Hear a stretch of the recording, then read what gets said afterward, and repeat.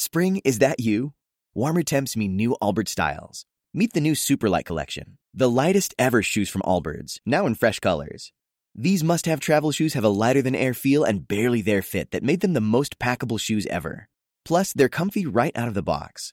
That means more comfort and less baggage. Experience how Allbirds is redefining comfort. Visit allbirds.com and use code SUPER24 for a free pair of socks with a purchase of $48 or more. That's ALLBIRDS.com, code SUPER24. Acast powers the world's best podcasts. Here's a show that we recommend.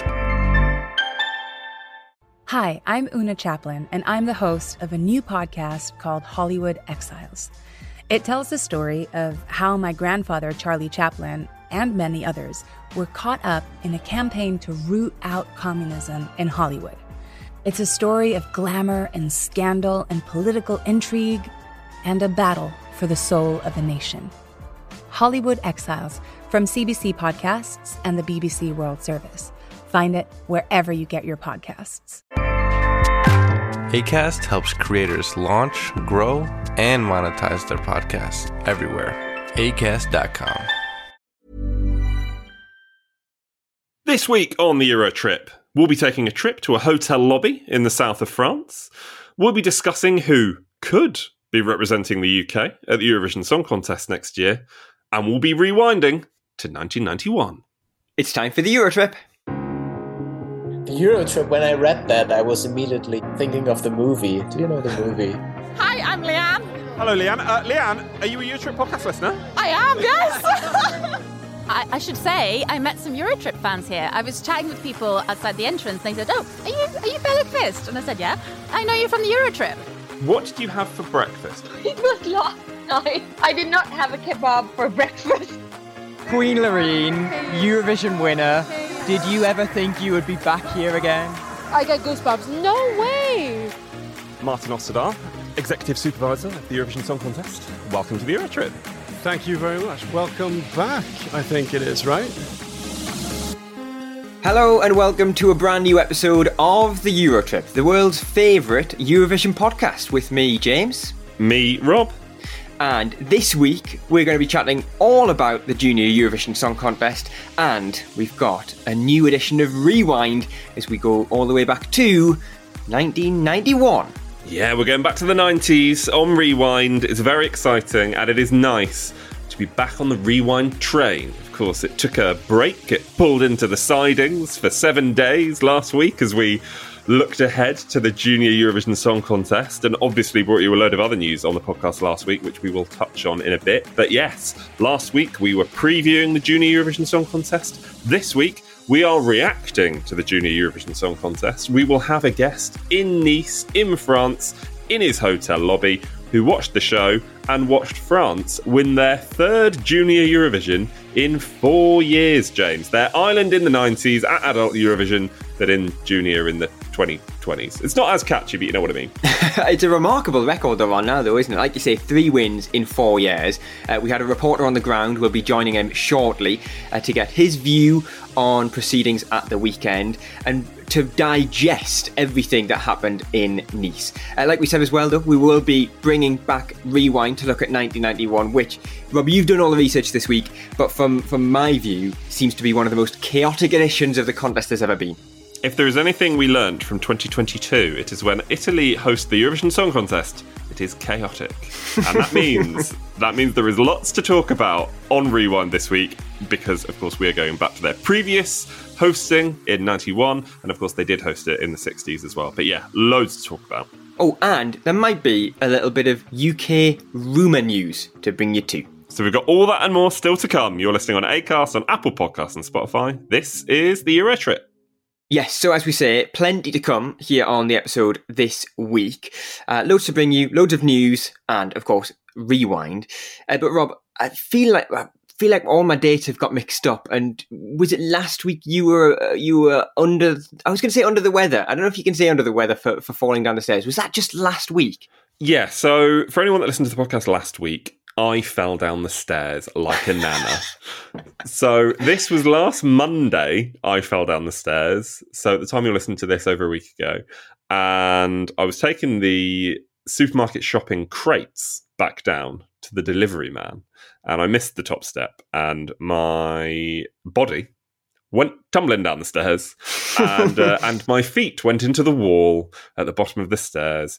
And James, I thought that you were just going to go straight into it at the start of the podcast this week and just say that you're sorry and you'd like to offer me an apology, because last week you said you had very little sympathy for me whatsoever. Yes. Oh, sorry, I was yawning there. Sorry. Boring you, am I? My injury is boring you now as well. Do you know what? Was I wasn't full of sympathy, you're right. But yeah, maybe I should be. Things have developed since we last spoke, I think. Things have developed.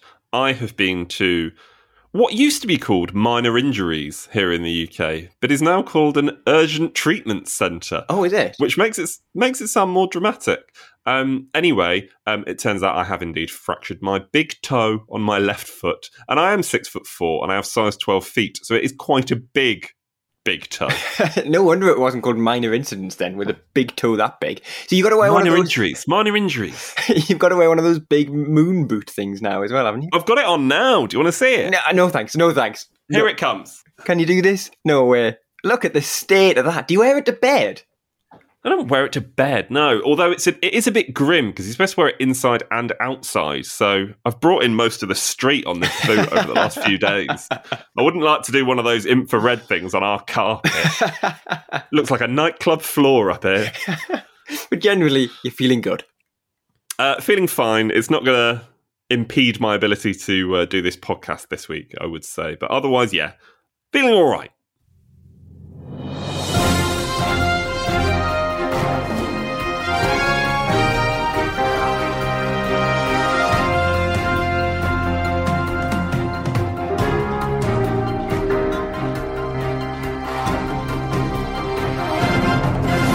Yes, that sound means it is time for all the latest Eurovision news, as both of us sit here at the news desk. Is it still the news desk? I've said that out loud. Did we rename the news desk something else? I think we called it the news centre some weeks, which makes it sound like a bigger operation. Also, how long is the desk? Because me and you are not together. You are, I don't know how many miles it is between London and Newcastle. I'm going to say 400, which might be far. It's a long desk. If both me and you were sat at the same one. It is. Maybe we just have to call it the virtual news desk. I guess that's what they would call it nowadays, wouldn't they? From the virtual news centre. Yeah. Here's your latest Eurovision news, read by James Rowe and Rob Lilly. Is it virtual Eurovision news or is it actual Eurovision news? Yes, it's definitely real Eurovision news. And can I start with one of the big stories, which came from us actually on last week's episode when we spoke to Taya and Selena, of course the duo who represented Austria at Eurovision earlier this year in Liverpool, because they announced to us exclusively that they are going their separate ways, Rob. I love it when we make the headlines. It's very exciting here on the podcast. So yeah, this was, as you said, your chat with them on last week's podcast. And the reaction has been pretty massive.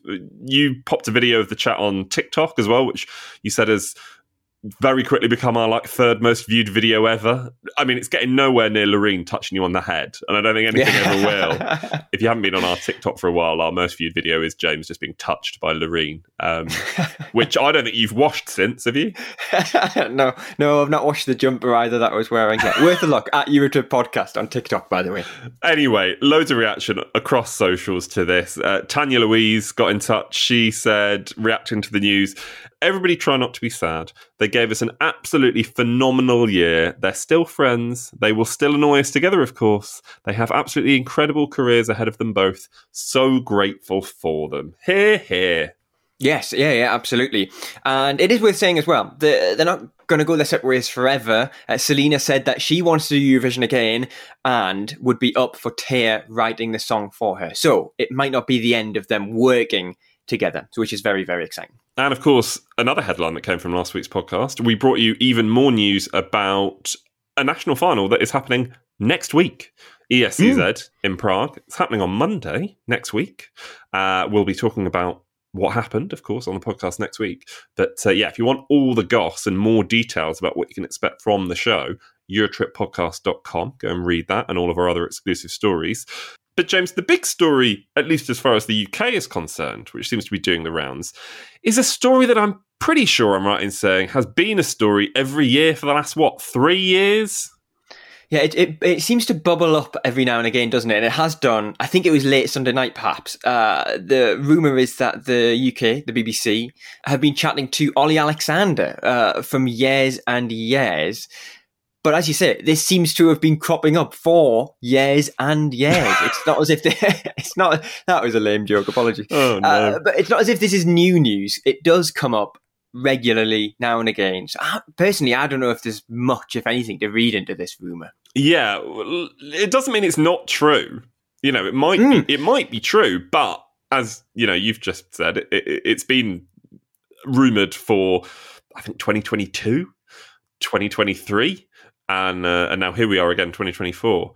I'm going to be cynical about this and and I don't know if the Sun, because I think it was the Sun newspaper in the UK that released this first. I don't know if they're clever enough to have done this, but are they capitalising on the fact that more people are Googling the phrase Eurovision because, of course, it has just been Junior Eurovision, and they're thinking that they might get some more clicks by doing this?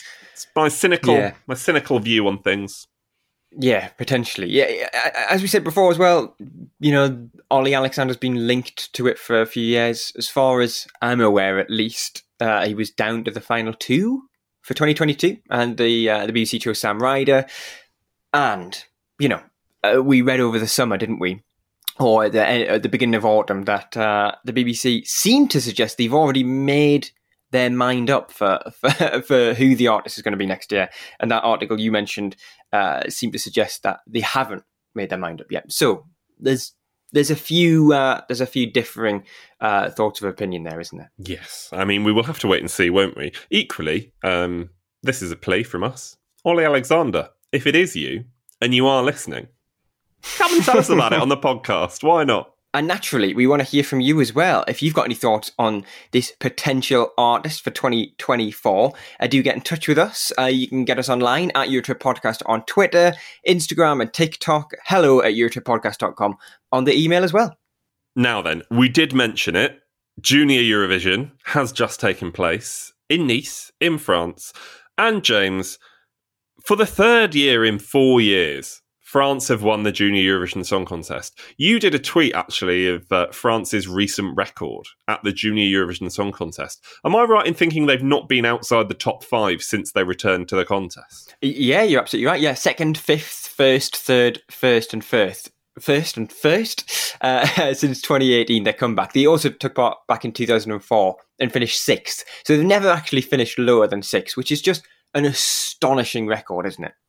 Can you do France's positions at the last 5 Junior Eurovision Song Contests in French? I need to see them again. Probably. I hope so. No, I don't know. How do you say th? Or just don't give me the th. Just give me the number of their position. All of them is 6, 2, 5, 1, 3, 1, 1. Yeah, toi, to you too, sir. The Eurotrip podcast, always educational. Anyway, of course, we mentioned it there. France won the contest in Nice. Will they host again in 2024? That is yet to be determined. But we had a reporter out there on the French Riviera for the contest this year. He is Adrian Bradley, long-time listener to the Eurotrip podcast, long-time friend to us here on the pod. He was in the press centre in Liverpool as well. We enjoyed catching up with him there. But he was in Nice for us. He watched the show and we caught up with him for today's episode, and he joined us from his hotel lobby just before catching his plane. And our first question was how he'd enjoyed his stay in the south of France. Well, this was my first Junior Eurovision in person, actually, and it was great. It was really impressive. I'll be honest, I was a little bit nervous before going that, was some of the songs going to be awful? Was it going to be tweet? And I was so impressed with all of the talent that was on stage. Most of those songs, had they been in a normal Eurovision, would have been impressive and done incredibly well. Their voices were amazing. Their confidence in front of thousands of people were incredible. And the top 4, top 5 acts were all really, really good. You could make an argument for any of them of winning. and a very well-deserving winner happened in the end. So Zoe for France with her song Coeur, I'm going to pronounce that completely wrong. It means heart. A really polished performance, an incredible voice, quite a simple staging, but artistic and very well done. And it went down hugely well in the arena, as you can imagine, in France. But I could tell pretty much as soon as I heard it, I went, that's the winner. And it turns out it was. And after the show, I managed to catch up with some of the fans leaving the arena. So here's what they told me. Flew from Brittany and we are very happy, very happy. I cried. It's our third win in 4 years, so it's very, very exciting for us. Hi.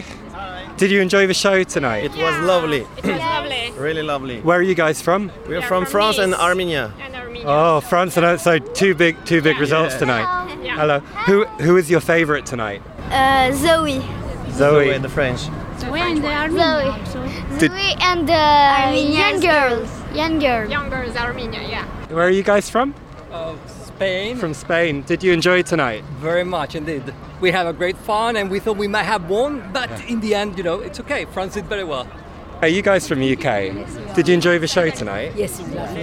Who are your favourites? I love Spain. I love France and the UK, but yeah. And so you were happy with the result?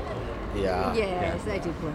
Yeah, good luck to them. So, Adrian, give us an idea about what it was like to be there. Where were you watching? First of all, that's the most important question. Were you in the press centre? Were you in amongst the other fans in the arena? What was the atmosphere like? I was in the arena. I actually ended up in the standing area of the arena, which wasn't my original plan, but that's where I ended up.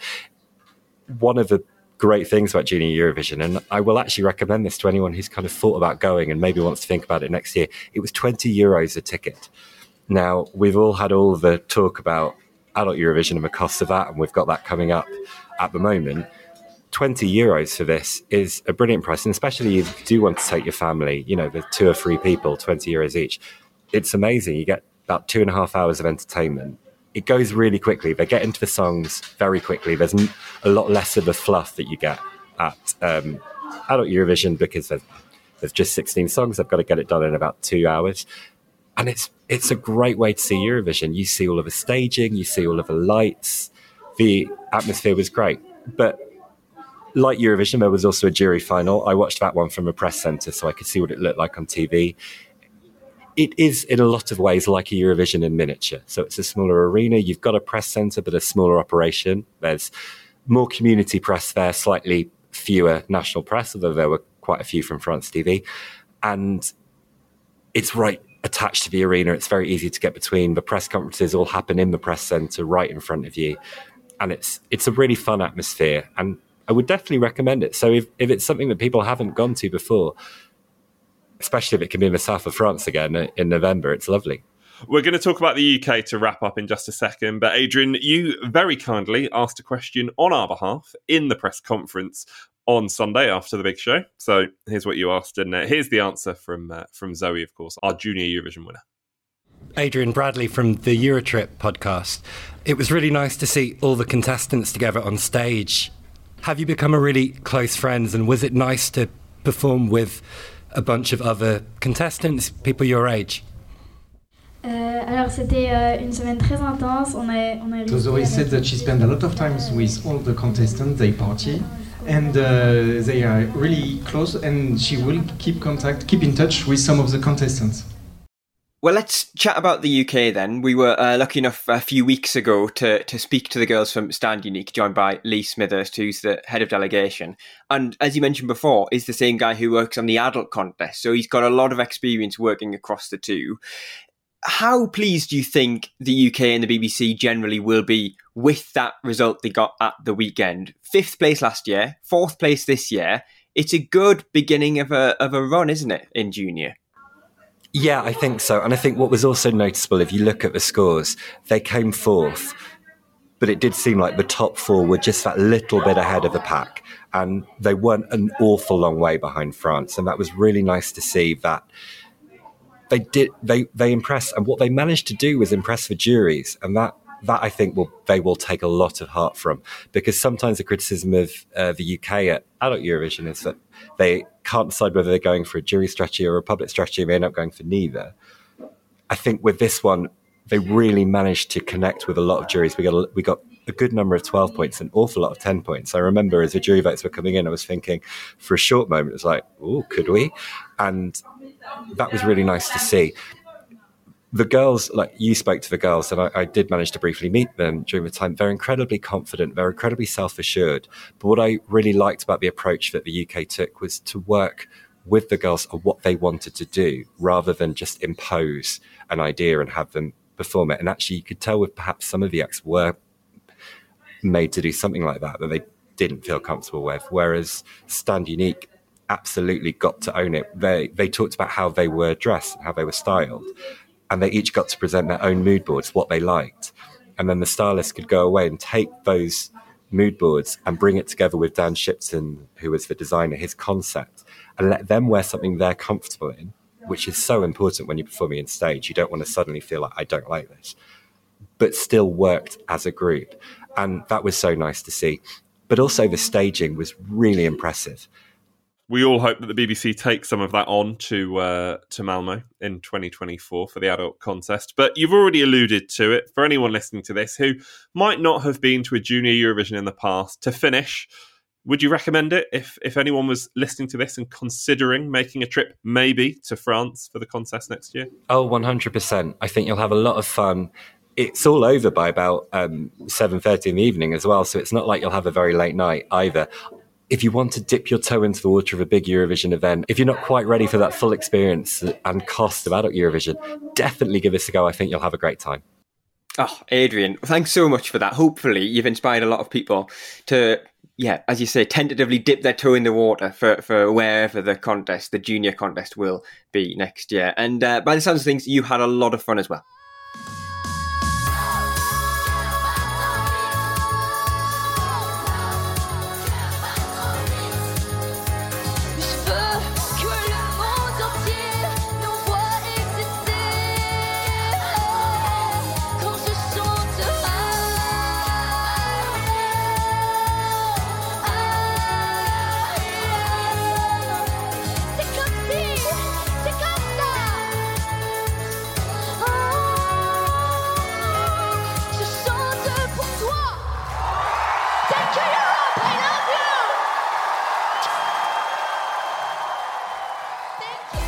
You're listening to The Euro Trip, the world's favorite Eurovision podcast. When you aren't listening, find us on social media at Eurotrip Podcast on Twitter and Instagram.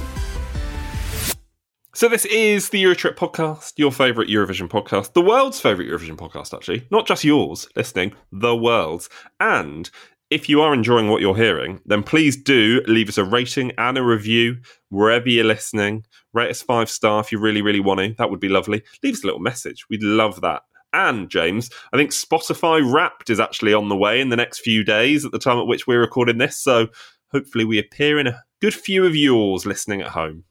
Yeah, always look forward to that, to see if we appear in like the top, is it the 5? I'm not on Spotify, like the top 5 of your podcasts of the year. And also it's worth saying as well, we're also on Buy Me a Coffee. So if you love what we do and you want to be able to support us, then you can do. There's no obligation, of course, but if you'd like to, you can head to buymeacoffee.com/Eurotrip podcast. And me and James would be very, very grateful. And if we see you in Malmo, we'll give you a big hug. Yes, indeed. Or a high five if you are that way inclined. Indeed. Whatever you want, basically. Well, not whatever you want, but you know what I mean. Anything PG. Anyway, Rob, would you like to say the immortal words? Yes, indeed. Maybe you've been enjoying the series so much you feel inclined to donate a couple of pounds to our Buy Me a Coffee.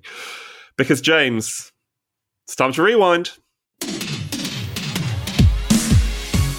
Today then, we are heading back to the 1990s for the first time in this series. It's arguably the most eventful contest of the decade. So, what was happening in the world when Eurovision headed to Rome in 1991? Well, The year would arguably be the most significant in global politics since the Second World War. I'm about to read you some of the things that happened in 1991. This is only a few of the things that happened in 1991. Firstly, the Gulf War continued to rage in the Middle East as Iraqi troops continued to occupy Kuwait, something which would have major repercussions for the song contest held thousands of miles away, as we'll hear shortly. In March, voters in Latvia and Estonia voted overwhelmingly for independence, the first Baltic nations to do so, in a year which would, of course, end with the dissolution of the Soviet Union. And Georgian independence would follow in April.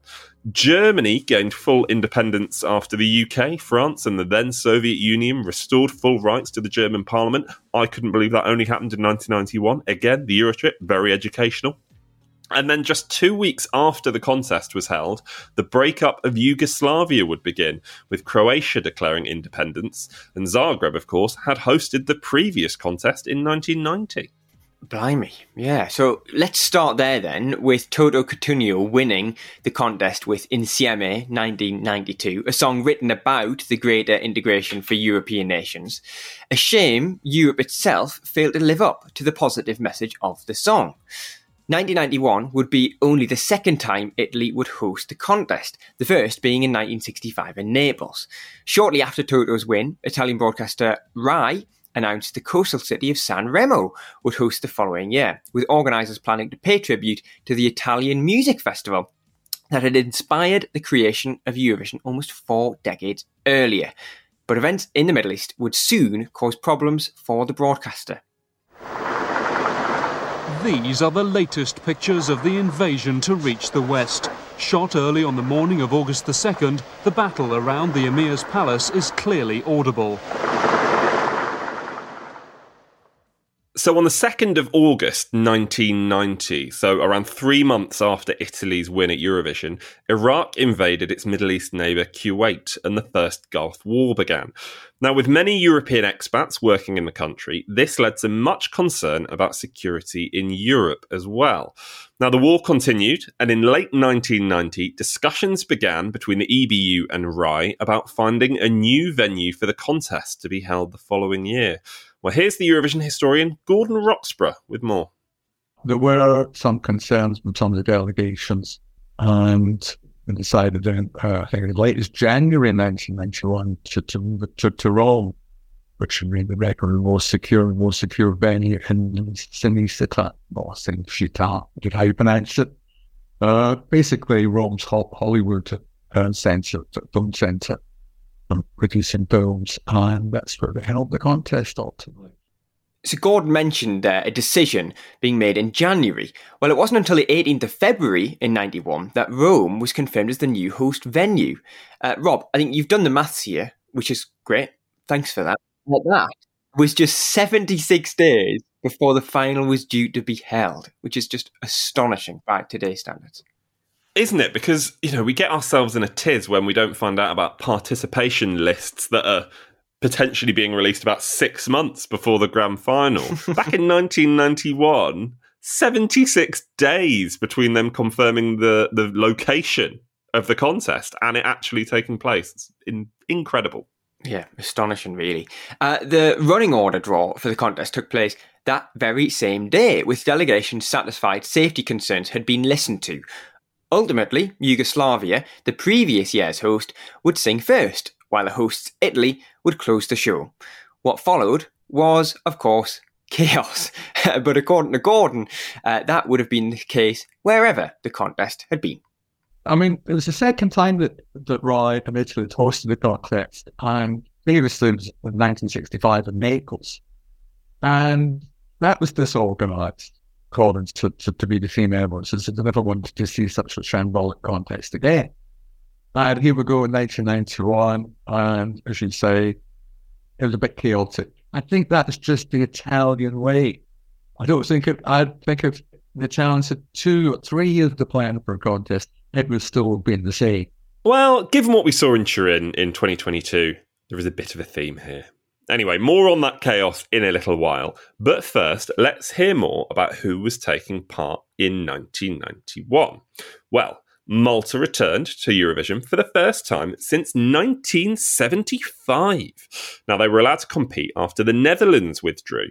Now, back then, the EBU had limited the contest to just 22 competing countries, and Malta were the first in the queue once a slot became available. Now, that 22 entry rule didn't actually last very long because the Netherlands wanted to come back again in 1992, and rather than kick out another country, the EBU just expanded the list, and then a record 23 countries took part in the final. So it wasn't a hard and fast rule, just depended who you were by the sounds of it. And then we've seen it grow ever since, 24, 25, 26, 27, of course, in 2015. I do wonder if that will grow any further. Now then, to the UK, and they were represented by someone who might be more familiar to soap fans than Eurovision followers.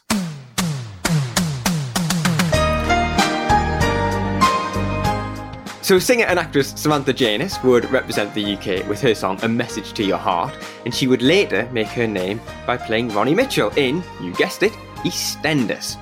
Now you say Janus, I say Janice, I would say. Well, let's put that to a poll. Do you say Janice? Do you say Janus? Anyway, we've got plenty to get through, so maybe let's not hang around on that point. Now, after the contest, Samantha would call her decision to represent the United Kingdom in 1991 crazy and said, "I was a bit traumatised for a while." But she almost didn't get the ticket to represent the UK in the first place. Now, she won a Song for Europe, the UK's national final that year, by just 13,000 votes, which was the narrowest margin of victory since the public vote had been introduced. Now, James, alongside Samantha that night on backing vocals was Nikki Belcher, and she's been talking to me about her experience. We all kind of looked at each other as if to go, is this actually happening? Is this actually happening? And then you go, oh yes, we won. And it was great. And you ran on stage and I was so ecstatic that we won, and the fact that we were going to be part of the Eurovision and we were going to Rome, and I knew my mum and dad and my family were watching. So, of course, I don't know if I had a mobile phone at that time, to be perfectly honest with you. So there was no contacting them and seeing them until I got home. And then when I got home and walked through the door, of course, they were just there going, yeah, standing up and cheering. And I was going, oh, no, I can't believe it. It was great chatting to Nikki. We'll hear more from her a little bit later on. Now, we'll pick out a few more of the songs in a moment, but the first performance of the night came from a surprising figure, an American singer who'd recently found fame in that year's host nation.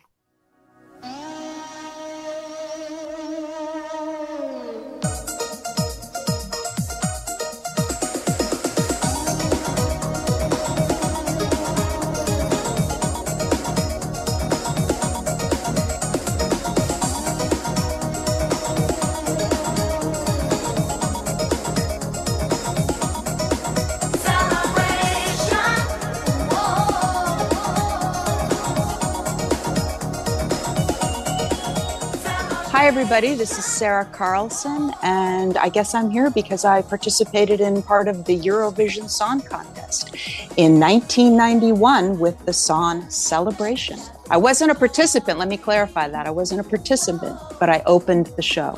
Well, James, you've heard that for the first time. As you have heard there, all the way from New York, I've managed to catch up with Sarah Carlson, and I asked her more about her experience at the contest. This director came along, Antonello Falqui from Italy, and he had this audition in New York City. And at the time I was working with a manager, and she sent me and she said, I think this could be interesting. I really, to be honest with you, didn't even know what it was, or I didn't know anything about it. And so long story short is I did end up going to Italy. I lived there for 6 months at the beginning. And then over the next decade, I went back and forth and back and forth and back and forth for all kinds of projects. People from the Rai Corporation, the television channel, approached my management at the time, and they said, we'd like to have Sarah do the Eurovision, and we'd also like her to write it. We kind of knew that this European sort of union thing was coming up, the 1992 thing, and then eventually, the currency change. When I was over there in Italy, it was still lira, and now it's completely changed. So things were opening up, and we wanted to have something that basically was saying to everybody, like, we're all different, but let's everybody, let's get along. Like, can't everybody get along and just love each other? And I do remember running barefoot. There's a lot of the choreography where I'm barefoot in the ancient Roman ruins of Tivoli, feeling like I was home. I watched the show from my apartment in Milano. This is when I was living in Milano. And so I watched it with a couple friends, and I didn't actually go to the theater that time, but we watched it from our house. I do feel honored to have been chosen to be a part of it. So yeah, Sarah Carlson, brilliant to get the opportunity to chat to her. She was an American singer and actress. She was trying to make her way in the world in the late 80s and early 90s. As you heard there, she got an opportunity through her agent to go to Italy to star in what was then one of Italy's biggest TV shows. And then she ended up making her way onto the Eurovision stage, or not quite onto the Eurovision stage. As she said, she watched the contest at home in Milan, but she had the opportunity to write the song that would go on to open the contest. And a crazy old time. James, before me and Sarah said goodbye, and I spoke to her for a long time, and it was a really, really enjoyable chat. But before we said goodbye, I did just want to play you this moment, actually. It's been lovely to speak to you, and I wish you all the luck with your podcast. I'm going to tune in and check you out. Oh, that's lovely. She's going to tune in and check us out. Lovely. Yeah, what a great booking she is. Really, really good. It's one of those when you fire off an email and you don't really expect to reply. So I think that is testament to what a wonderful woman Sarah is. So Sarah, thank you very much for coming on the podcast. I'm saying all of this, of course, because presumably you are now listening to the show. And she did say as well, actually, James, I didn't catch this on the interview itself. We were chatting before. And she said that before agreeing to come on the podcast, she thought she would listen to a previous edition of the Eurotrip. And she said that your anecdote about Salvador Dali and Eurovision 1969 was fascinating. Oh, very good. We are doing good with Rewind on this year, I'd say. I think so. But Sarah, thank you for joining us. Indeed, yes. I don't know how we top that, but we do. We have to move on to the songs, and we'll start today with song number 4. That year saw Greece singing in 4th position, with Sofia Vossou singing Eniksi. Or was going to plan until this memorable moment.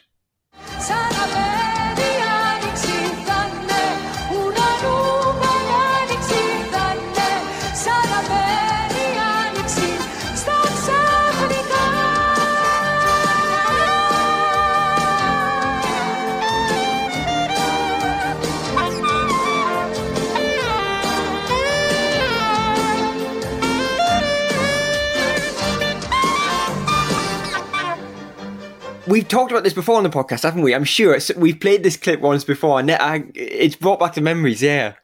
I can't remember why we've spoken about it on the podcast before, but we definitely spoke about it last year. So what you've just heard was obviously the saxophonist's attempt at hitting the right notes. Didn't go exactly as he and Sofia Vossou singing for Greece would have wanted. I've been reading up on this and the orchestra from 1991. And according to an Italian contributor on Reddit, a different Greek conductor called Haris Andradis has stated in several interviews that the original saxophone player, who handled the song fine in rehearsals, apparently, did all the rehearsals for the contest, he was let go just before the show because he asked for more money. And the replacement saxophonist had never even rehearsed the song prior to the live broadcast. That is just astonishing. And obviously we wouldn't get that nowadays, because even if you do play the instruments on stage, it's all on a backing track anyway. So the joys of Eurovision's gone by. I mean, if that isn't another reason to bring back the orchestra at Eurovision. So we end up with hilarious instances like this. I mean, you wouldn't be happy if it happened to your own country, obviously. But I mean, we can now look back on Greece in 1991 with very fond memories.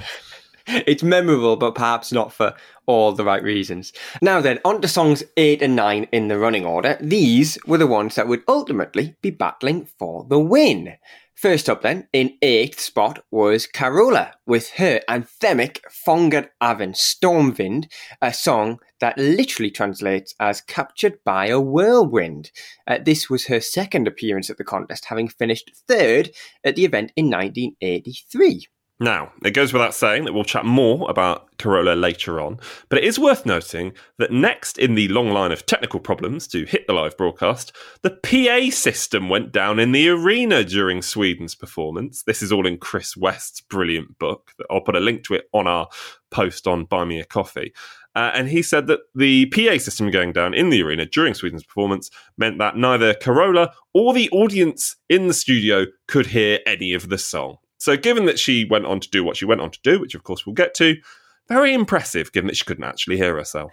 Oh dear, the chaos, eh? It rumbles on. Immediately after Carola then came Amina for France.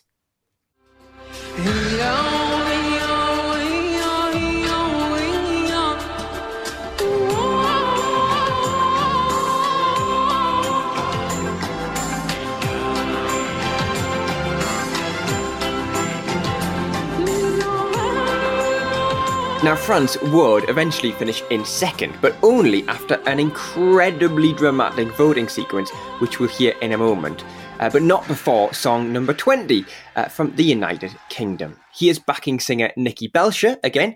First, here are her memories of rehearsing earlier in the week. We were in a gorgeous hotel, and we used to rehearse, and you had to pick your, slot in a time. And we rehearsed it was like a long bar or like a lounge area, and they cleared the tables and that out of the way. And, and we had a backing track recording of it that we could rehearse to.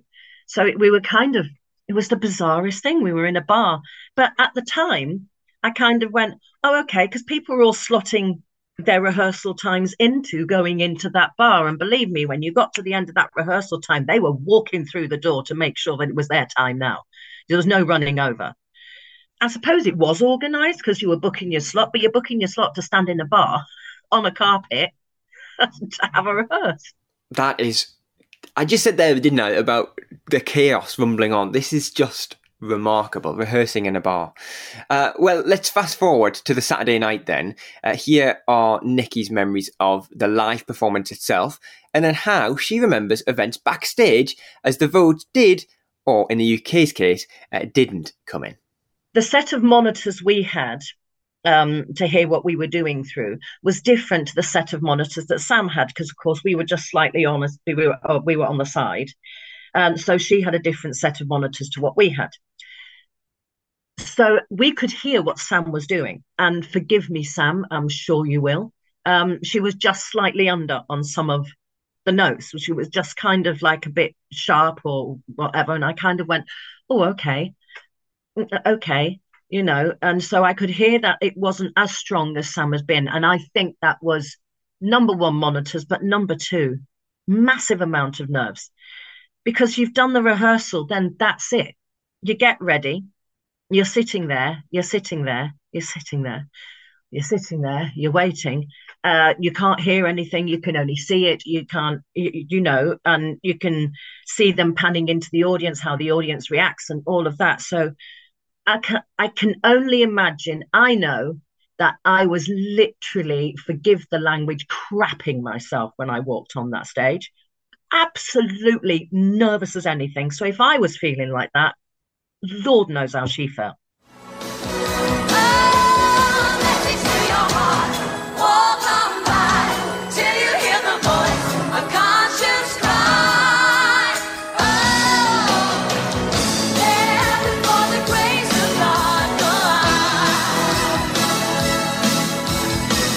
Well, I'll be perfectly honest with you. I didn't think we were going to win. I wasn't very optimistic about it. And as the results started to come in, we were sat at the table and I said, so can we open the champagne then? And the creative team said, no, let's wait. Let's get the results in. Let's start getting the results, not start getting the results in. We were already into it. And I'm going, no, I don't see why we can't open the champagne.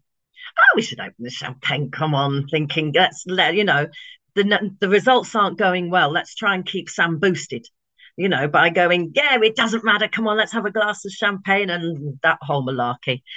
And at one point, it went, United Kingdom, 1 point. And you know how, if you get 10 points or 12 points, everyone rejoices. And in that room, you get 10 points and that whole country will be going, wow! So we got 1 point and I stood on my chair and I started going, yes! Because we got 1 point. And I went, I'm sorry, we got a point. Why can't we rejoice that? And then the champagne opened. I think they went, all right, yeah, okay. Talking of the voting then, it will forever be remembered for the way it was navigated by hosts Toto, who of course won the year before, and Julia, who had won back in the 60s. Suède, 12 points. Grèce, 12 points. No, pardon. Non era la Grecia, la Svezia. La Suède. Sweden. Sì, allora, la Svezia, sì, la Suède, 12 points. Sweden 10. 12 punti, 12 punti alla Svezia. Israel, 8 points. Israel, 7 points. Israel, with 7. Israel, 8 points. 8 points. 8 points. Allora, 8 punti. Just the haphazard, almost horizontal level of relaxation way in which the voting continued in 91 was tremendous. Anyway, eventually we managed to get through it all, and the voting, as we've already mentioned, reached this thrilling climax. Here's how it was broadcast on the BBC with Terry Wogan that evening. Iceland 7 points. We're coming down to it now. Turkey, 8 points. 8 points to Turkey. 8 points. Turkey 8 points. Italy are spreading it around. 8 punti per la Turchia. Malta, 10 points. 10 points to Malta. Malta, 10 points. Malta 10 points. 10 punti per Malta e... France, 12 points. France, 12 points. It's a draw. France, 12 points. It's a draw. I have never seen that before in the Eurovision Song Contest. Ci sono 2 paesi a pari merito. 146 points each. Adesso dice che between France Mr. Neff, comunque and te l'ha Sweden. spiegato che il regolamento bisogna guardare.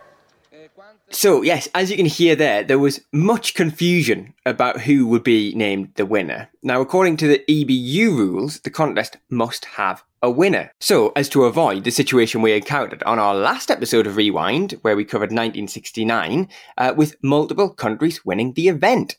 So the rules at the time stated that the song with the most set of 12 points would win.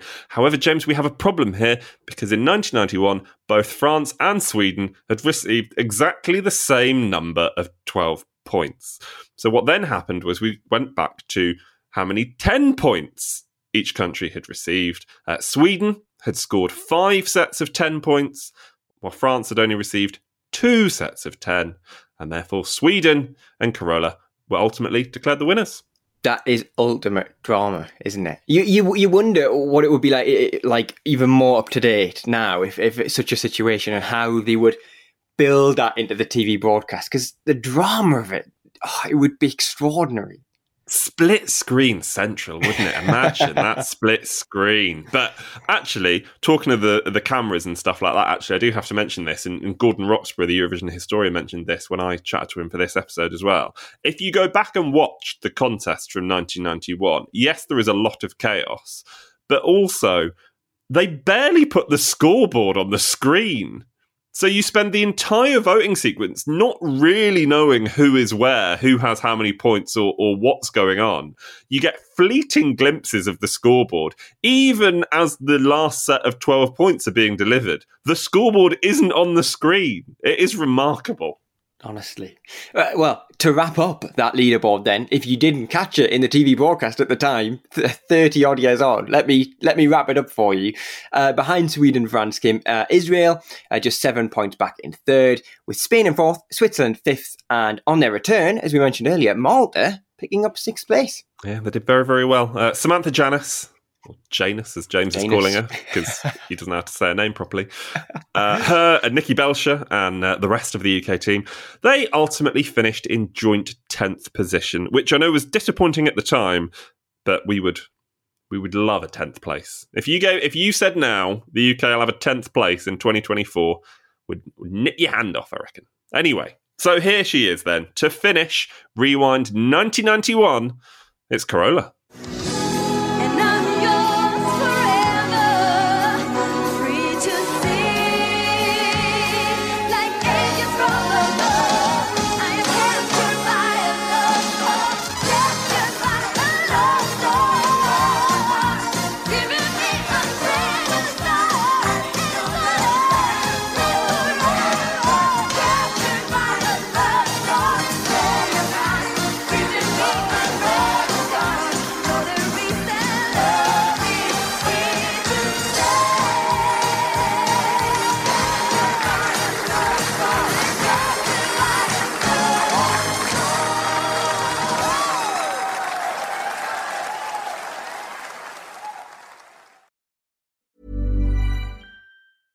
Hey, I'm Ryan Reynolds. At Mint Mobile, we like to do the opposite of what Big Wireless does. They charge you a lot, we charge you a little. So naturally, when they announced they'd be raising their prices due to inflation, we decided to deflate our prices due to not hating you. That's right. We're cutting the price of Mint Unlimited from $30 a month to just $15 a month. Give it a try at mintmobile.com/switch. $45 up front for 3 months plus taxes and fees. Promo rate for new customers for limited time. Unlimited more than 40 gigabytes per month. Slows full terms at mintmobile.com.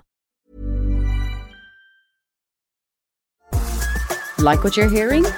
Make sure to leave us a review and a rating whenever you're listening. What a fun rewind that was. Great fun, great stories, great guests. Very well done, Rob. Thank you very much. And at the end of our chat, Nikki Belcher, the backing singer that we heard from there, from the UK's entry in 91, she said, well, it's funny actually, we're quite a Eurovision family. And I was like, oh yeah, go on. She was like, well, my sister did Eurovision. I was like, what do you mean your sister did Eurovision? Anyway, James, it turns out that Nikki Belcher's sister is Lynn Paul, who, of course, was a member of the New Seekers, who represented the United Kingdom at the 1972 Eurovision Song Contest, when they came second with Beg, Borrow or Steal. So there you go. Small world. Wow. Is that song called Beg, Steal or Borrow, by the way, rather than Beg, Borrow or Steal? Yeah. I mean, I don't really mind what order you commit the crime in, but yes, I think you're right. Well, I did not know that. That's, yeah, wow. Interesting. So they have... Here's a question. No, I've got to ask a question. Go. How many other siblings have done Eurovision but not together? I'm going to leave that one with listening at home. How many other Eurovision siblings are there who never performed together? I like that. I was trying to give you an answer. Haven't got one off the top of my head. Like it very much. I'll keep Nikki's email then, shall I? In case we do Rewind 1972 in the future, and she can give us her sister Lynn's number. Indeed. Now then, before we wrap up the episode, let us do the 1 second song. Rob, you are choosing this week the song for me. Did you score any points last week? I didn't score any points last week because despite the fact that I was incredibly generous to you the week before, you weren't quite as forgiving the following week, so on last week's podcast. So, yeah, the score currently is you 4, me 0. You have an opportunity to go into a chunky old early lead. 4 points, of course, on offer this week for the name of the year, the name of the song. I've got myself lost, James. What are the other things? The artist... And I forgot what you said. The country you represented, I think. Yeah, that sounds about right. Anyway, for the first time this week, here is the first second of this week's 1 second song. Okay. Yeah. I was really hoping, actually, because I thought you'd get it. And then when I got the first second out of the song, for this, obviously, I then thought that you might struggle, but it doesn't seem like the expression on your face means that you are going to find this difficult. But I mean, for you and everyone at home and everyone listening, wherever they are, here's the 1 second song one more time. Yeah, no, I'm confident and I know the song, and I definitely know the title, but truthfully, artist, country, and year are unknown, I must admit. And I don't know why. Yeah, I know, and I'm finding that as remarkable as you are because it's fairly recent, isn't it? Okay, well let's get straight into it then. Let's not dither about if there's any chance that you might not remember any of this information. So the song is called "Walk on Water." Might be. The expression, the expression on your face doesn't give much away, and honestly, the rest of it, it's not. I'm toying between Spain and Malta. You want to be careful there. Go on. So yeah, it's one of the two. It's not Spain, is it? I'm going to say Malta. 2016. That might be right, but I couldn't give you an artist. I've got nothing for an artist. Just all a big old performance from you, that wasn't it? You saying you didn't know the year or the country. Just all a big performance, wasn't it? Is that all right? Hopefully it is all right, is it? It was Ira Losco with Walk on Water for Malta at Eurovision 2016. There she is.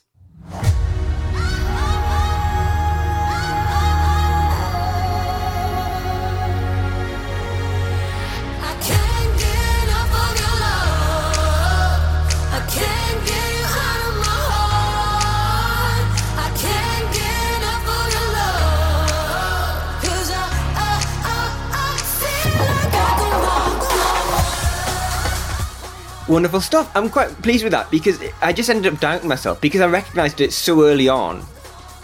Part of me thought, I can't possibly be right then. I can't possibly know what it is given recent performances over the last few years. So yeah, I'm pleased with 3 points. I wouldn't have been able to tell you the artist though, forgive me. Which, James, if anything, is surprising because Ira Losco, of course, brought Malta their best ever result at the Eurovision Song Contest at Eurovision 2002, which was, of course, the very first rewind of the year that we did on this series. Clearly, I'm not as big of an expert as I like to think I am. There's a lot to remember. Well, there we have it then. So James takes a 7-0 lead in the 1 second song, but a long way to go. I'm fine. I'm relaxed. I'm calm about it. I'm pretty sure I've won the 1 second song for the last 2 years. So, yeah, I'm just taking things easy at the start of this series.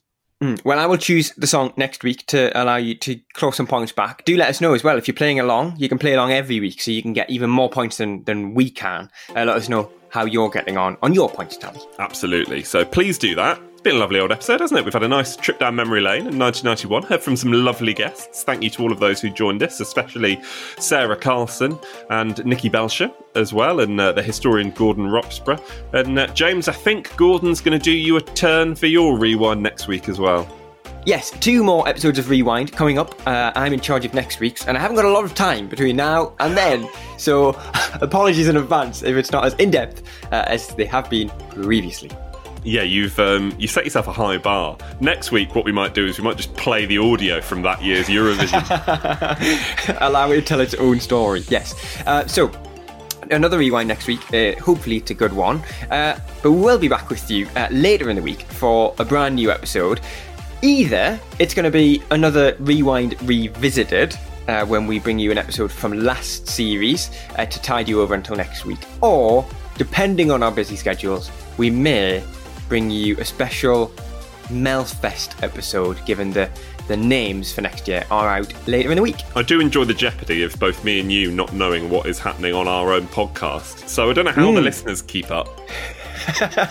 So yeah, either or. You're either going to get some Melfest news or you're going to get a Rewind Revisited. One of the two. So cross your fingers and hope for the best. Cross your fingers, hope for the best, and just keep an eye on your podcast feed. And something will be there later in the week. Yes, so until we are back with you at some point, either later in the week or next, well, who knows, we'll see. Don't forget, you can keep in touch with us online. We are at Eurotrip Podcast on Twitter, Instagram and TikTok. Hello at EurotripPodcast.com on the email. And you can read all of our exclusive stories on EurotripPodcast.com as well. Make sure you subscribe, leave us a review, and rate us 5 stars. From me, James, it's goodbye. From me, Rob, it's goodbye. Or indeed, as Tuto would say, Buona Sera.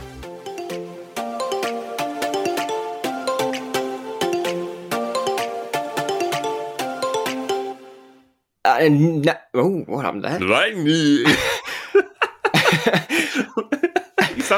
You sounded like you stood on a plug and were electrocuted at the same time. Or were doing an impression of a 97-year-old man. Oh dear.